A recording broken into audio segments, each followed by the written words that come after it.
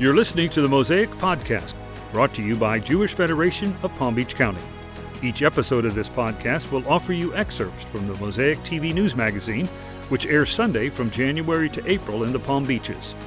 Mosaic explores the most pressing issues facing the Jewish community here at home and around the world. And now, here's your host, Susan Shulman Pertnoy. Today is our season's finale, and we're here in a unique conversation with Betsy Sheerr, who is a member of the Jewish Federation's Board of Directors, and Michael Hoffman, the CEO and President of the Jewish Federation. Welcome to Mosaic. Thank you, Susan. You.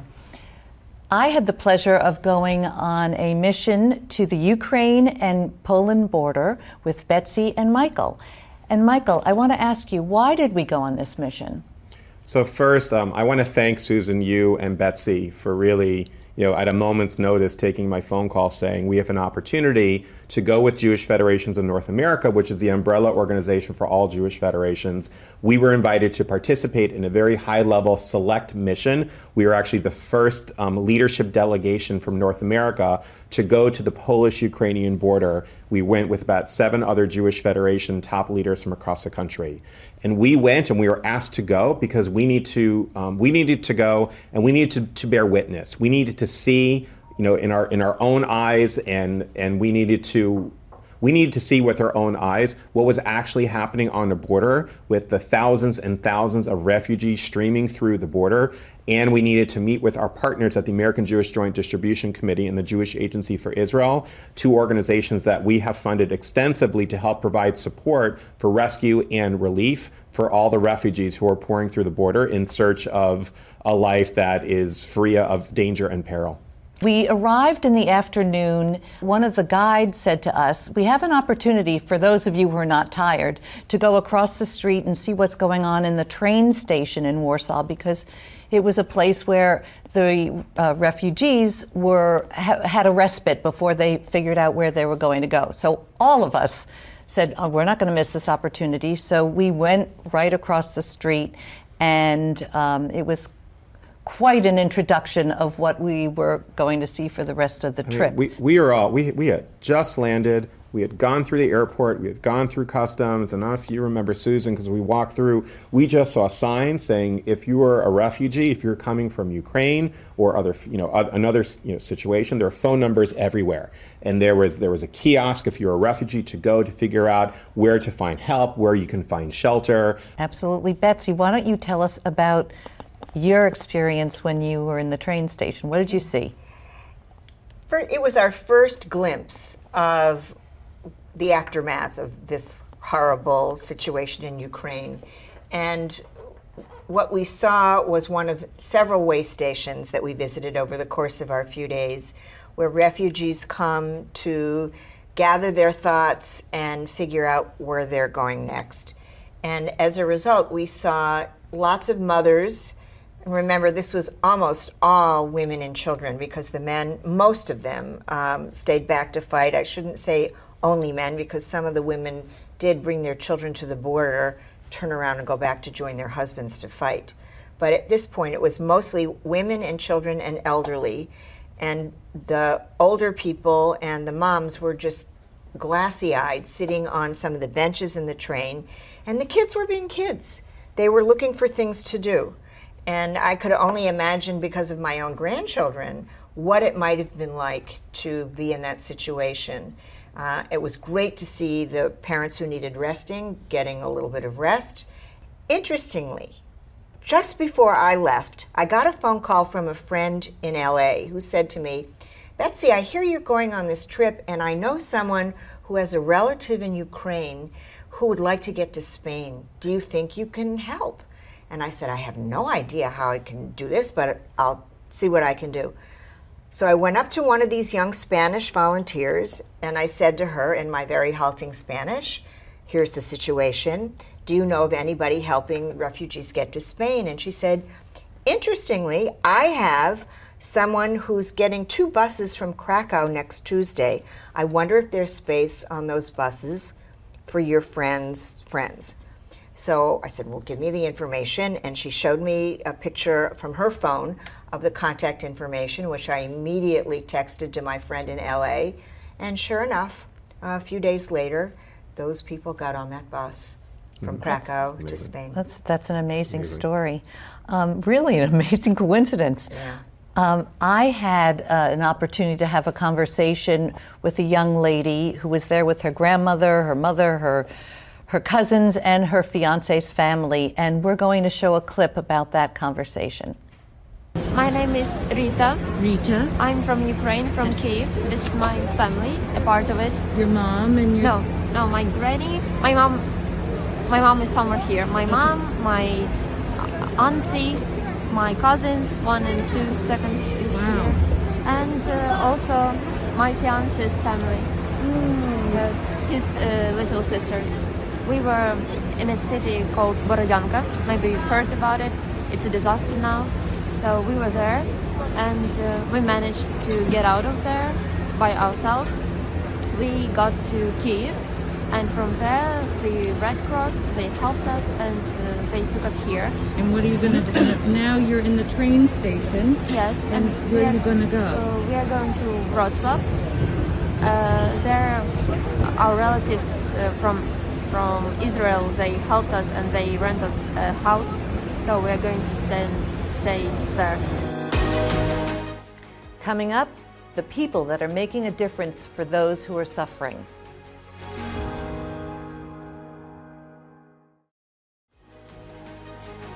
Mosaic is brought to you through the dedication of generous corporate sponsors who fuel the work of Jewish Federation of Palm Beach County.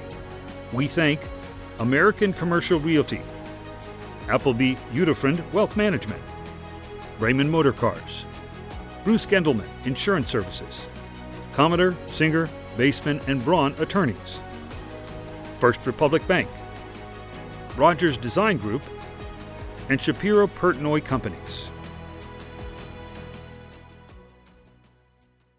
We're back talking about our mission to the Ukraine border with Poland, and we're going to talk about the humanitarian aid that our partner organizations are doing. But first, I want to tell you that when we were there, the first tent that you saw in this makeshift tent city, humanitarian tent city, was the tent housing the Israeli flag. And Michael, I want you to talk about that because you had a unique experience. So when you're right up to the border, to the fence of the Polish-Ukrainian fence, there's just a constant stream of women and children. And then when you walk through this border, there's a makeshift tent city that has been sort of created with all these different relief organizations. And what was so remarkable is everybody working together. But the first tent you see when you walk through that border is the tent representing the state of Israel.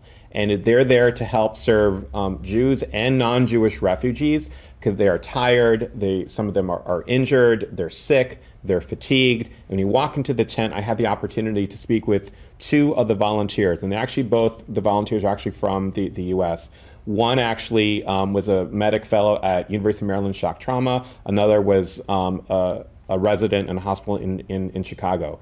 Both their families are from Poland. I asked, why are you volunteering? And this one young woman said that they are so uniquely aware, acutely aware of Poland's tragic history. They felt a sense of obligation to come to Poland to volunteer to help their brethren from the Ukraine. Why did you decide to volunteer? So I'm Polish, and my country's been through this already, and I'll do anything to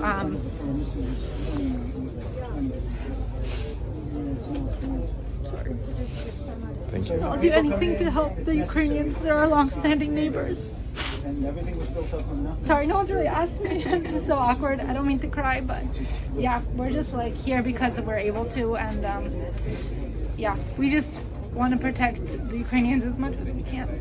And that's really what I felt really through all the volunteers that we interacted with through the Jewish Agency, the Joint Distribution Committee, and any place else that we were at, the train station, this tent city, any of the hotels where there were volunteers. There was such a level of compassion and kindness, and everybody was just opening up their hearts and their homes and everything they can do to help these individuals who have just gone through so much trauma and still have to deal with so much more. I was really struck by the fact that you had people from every country, every religion, side by side, doing their part, no matter what it was. And some were handing out pizza, and some were giving out water, and over here were diapers, and whatever it was. And they were proudly displaying the names of their organizations or their countries or their religions. And everybody was just there to play a role, and they were there because they wanted to be. And there was a sense of quiet dignity, not just among the workers, but especially among the refugees who understood that when they crossed that border, they were going to be welcomed by people whom they had never met, but who were there just to be kind. Them. Yes. I mean, there's two things that really struck me. One is that when you cross the border, there was an eerie calmness. Yeah. You know, like you didn't hear a lot of screaming. The kids were actually pretty mellow. The mothers who had walked through, they had this look of just sheer determination, and it was very well organized. And they kind of walked through this tent city again with all of these different ethnic groups and all these different religions, and it just kind of made me think that in this period in our world where there's so much conflict, there was so much humanity taking place that it was a little slice in our world of everyone working together to help somebody else. And it was quite emotional. Yeah, as tragic as the situation is, in some ways, it was very affirming because you saw the best of people as well as the worst. And I guess that's what war is all about. But to really see the outpouring of generosity and kindness. And nobody expected to be treated like a hero. They were there because they felt like they wanted to help. Absolutely. And what else was striking was the fact that you see these people who are carrying cell phones and earbuds, and they're like you and I. They are teachers, doctors, lawyers, and they had to leave in a drop of a notice, and some were carrying garbage bags. And I'm trying to process it, and I get to process it and come home to this. They have to process it and figure out what's next. It's really amazing. There's one picture that I took, and it was of this young woman, and I have a 19-year-old daughter. She could have been my 19-year-old daughter. Again, she was wearing her Uggs, she had her fanny pack, she had her iPhone, and now here she is. She walked through the border in this tent city, but the look on her face was relief she made it this far through the danger of going from wherever she was in Ukraine, Odessa, Kiev, and now she was at the border. But their journey is only just beginning, and the level of uncertainty that they have to face, because this is a long road ahead to determine what's going to come next for all of the 6 million refugees that are now flooded throughout Europe and will be scattered around the world. And most of them have no idea where they're going. Right, and even in light of the fact that politically things change and maybe there's a ceasefire, this need for humanitarian aid is going to go on way beyond the next few months. It's amazing how much need is. There's two levels of need. One is, at least certainly within the Jewish community, is the amount of support that we are providing to Jewish institutions and all throughout Eastern and Central Europe, because they are on the front lines. If you go to the JCC in Krakow, in Budapest, in Bucharest, those JCCs, those Jewish community centers, they're the ones, they have daycare, they're providing shelter, they're providing food, they're the ones taking care of these refugees. We also asked the question of the chief rabbi of Poland, are you only serving Jews? And the chief rabbi of Poland had a just wonderful response back. He said, everybody was made in the image of God. Anyone who's walking into any of our Jewish institutions, we're going to support them. And that's made me very proud. Now we have two special guests joining us via Zoom. Ariel Zwang is the CEO of the American Jewish Joint Distribution Committee, known as JDC, and Dan Elbaum, who is the head of North American operations for the Jewish Agency for Israel, also known as JAFE. Ariel, I'd like to start with you. We've seen incredible images of videos of people fleeing Ukraine, and incredibly, JDC is on the ground providing aid. How are you able to do this? JDC has worked in Ukraine for 30 years and with the Jewish communities of Europe for decades, very deeply since the war, have accompanied the communities of Europe as they've rebuilt themselves from the ashes of the Holocaust, and in the case of the former Soviet Union, from 2 generations of communism that repressed Jewish life throughout the region. And so we have strong relationships, decades long, that are now all coming into play as we respond to this crisis. One thing that we're very focused on, and have been since before this terrible war started, is we serve about of the 200,000 Jews in Ukraine before the war began, JDC served 40,000 of them with your partnership and your support. The Federation has made this work possible for decades. And one important consideration of ours is to continue that work. We have still thousands of home care workers still providing services to tens of thousands of elderly and destitute Jews, even now, even with this war. And so how were you able to scale up your relief efforts with everything going on? What JDC has done is, together with the communities of Europe with which we have decades and generations of relationships, have helped them to open call centers, to open hubs. I saw this in Chisinau, Moldova. They have the head of the community that is he's a businessman. He owns an indoor tennis court, and that indoor tennis court is now a hub that receives buses of refugees from the border. And depending on whether they want to go to Israel, to Germany, or elsewhere in Europe, to Bucharest, the buses then leave there based on what the people want. So it's tremendous baseline of partnership with the communities and infrastructure on the ground that has allowed us, we've evacuated close to 13,000 Jews at this point. How is JDC planning to deal with the needs in a month from now and a year from now, because they're not going to go away anytime soon? What we're doing in this next phase is, first of all, setting ourselves up for a longer process that will include ultimately, and God willing, rebuilding of communities in Ukraine, helping those who we've helped to escape with their lives to rejoin their loved ones. Again, God willing, their houses are still, their homes are still habitable. And if not, that's a different matter that requires support, and helping those communities to be strong again and rebuild again, if that's what people want, to return to their homes. It will also mean significant refugee absorption in Europe, and that's already beginning. And one of the things that we're doing now is mapping what's going to be available publicly to all refugees from Ukraine, not just Jewish refugees, in the European Union, in the various countries, so that we make the best use of the resources that you're providing to us, to build upon resources that are publicly available, to figure out how long can we house people? Many, many months, a couple of years, and then what services will they need? Right. Job retraining, education for their kids, Jewish education. So all of those are things that we're working on. Ariel, thank you so much for the work that you do and for joining us today.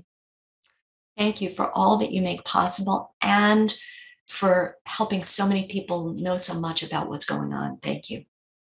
Now we'll turn to the Jewish Agency for Israel, and we'll speak with the head of North American Operations, Dan Elbaum. Dan, welcome to Mosaic.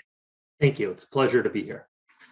Your organization supports the vulnerable, both in Israel and overseas, and especially in Ukraine. What was it doing there before the war? So we have literally been there for decades. I would say the primary work of our staffers, both Ukrainian and Israeli, is working on Aliyah, the right of any Jew, no matter where he or she lives, to move to the state of Israel if they choose. But we also do very significant work on Jewish identity through summer camps and other ways of really teaching this population about their Jewish identity and their historic link to Israel. So much of this was lost during the Soviet era. How did your long history in Ukraine help you in preparing for the war? I can't emphasize this point enough, but we keep saying it over and over again. Our ability to be there today was because of our presence yesterday, which is only possible because of your support and generous federations across the United States. We have relationships on the ground for years, decades, as I said, which allowed us to respond to the crisis when it occurred. Around 30 days before the crisis, before the invasion of Ukraine, we got together with our top strategic minds. Many of them, pretty much all of them, had been in the Israeli military and started to go through various scenarios of how we could respond and how we could get people out as quickly as possible should a conflict arise. That's really the key to the success here, is the ability to be there and have those relationships and to plan ahead and try to see those scenarios before they unfold. You also have a lot of emissaries throughout Ukraine. They called them shlichim in Hebrew. And I know that they were teaching the Ukrainians about life in Israel. How did they pivot during the war? So my Israeli colleagues will roll their eyes, but these people are my heroes for a few different reasons. First of all, we took some out shortly before the conflict. And then when the conflict began, when the war really began, we sent them back in. So as 5 million Ukrainians left the country, many of these shlichim went back into Ukraine in order to help with Aliyah. The work they do on Jewish identity is fundamental. It's teaching people the basics about Judaism. It's starting to talk about Israel. It's different things like that. That role shifted dramatically during the war. It went from one of education to one of rescue, and really taking people up to the border and doing all you can. We had 300 buses that drove people to the border, where then the Ukrainian refugees, after they crossed, were then met by our staffers on the other side of the border. So really a incredible service in an incredibly difficult time. That's what our shlichim have been doing. That's really amazing that they were able to do that and really be of such assistance. How are you working with synagogues there and other organizations to assist you? So very closely. Unfortunately, many of the synagogues and members and leaders are now among the refugees, as are many of our 90 Ukrainian employees who we had before the war. But many have also stayed. These are community leaders, so we work with them on many levels. First and most importantly is in terms of rescue, of connecting us and other organizations with these refugees, making sure that we can get them on buses, get them on vans, get them on trains, do whatever we can to get them to the border. The second, and very important for us, is the Aliyah process, because in order to make Aliyah, one has to have at least a Jewish grandparent. Currently, the Ukrainian Jewish population is around 45,000, but an additional 200,000 are eligible for Aliyah, meaning that they have one Jewish grandparent. In a historical, it's not an irony, it's a historical fact that won't be lost on any of us. The standard for Aliyah, the standard to allow someone to move to Israel, is the same standard that the Nazis used for extermination, is one Jewish grandparent. So these members of the Jewish community, these leaders, are very helpful for us in terms of verifying records if somebody does have that eligibility to come make Aliyah. The war is also triggering a wave of Russian immigration. Can you speak about that? I can, but a little carefully, just out of security concerns. I will say that we have gotten thousands of calls from Russian Jews asking about making Aliyah. I won't get into the reasons for making that decision, but really it looks certainly very possible that the number of Russian Olim could match the number of Ukrainian Olim. And just to take a step back and give a little perspective, in the year 2021, Israel had 29,000 Olim across the world. 2,500 were from Ukraine, around 4,000 were from the United States. The numbers go on, but 29,000 total. At this point, we already have over 10,000 from Ukraine. We anticipate between 15 and 20,000. If we reach a similar number from Russia, or even half that number, we will match the total number of Olim that Israel absorbed in 2021 just from two countries. That's to say nothing of the 3,000 Ethiopian Olim who we anticipate coming under family reunification this year. The standard number one receives from France, and there's some rumors French numbers might be higher based on recent elections. South America, United States. This will be the largest wave of Olim since the fall of the Soviet Union. That is really some statistic. On that note, I really thank you for joining us and appreciate all the work that you do. Thank you. And let me just say, I do love the show, but even more than the show, I do love all the support we get from your federation. We couldn't do this work without it, and please know how much it's appreciated. Thank you. Thank you for listening to this episode of the Mosaic Podcast. Please be sure to subscribe to Mosaic on your favorite streaming platform and to leave us a review. Want more? Visit jewishpb.org/mosaic, where you can access full episodes of the show. To stay connected with the Jewish community of the Palm Beaches, visit jewishpb.org or follow Jewish Federation at facebook.com/Jewish Palm Beach.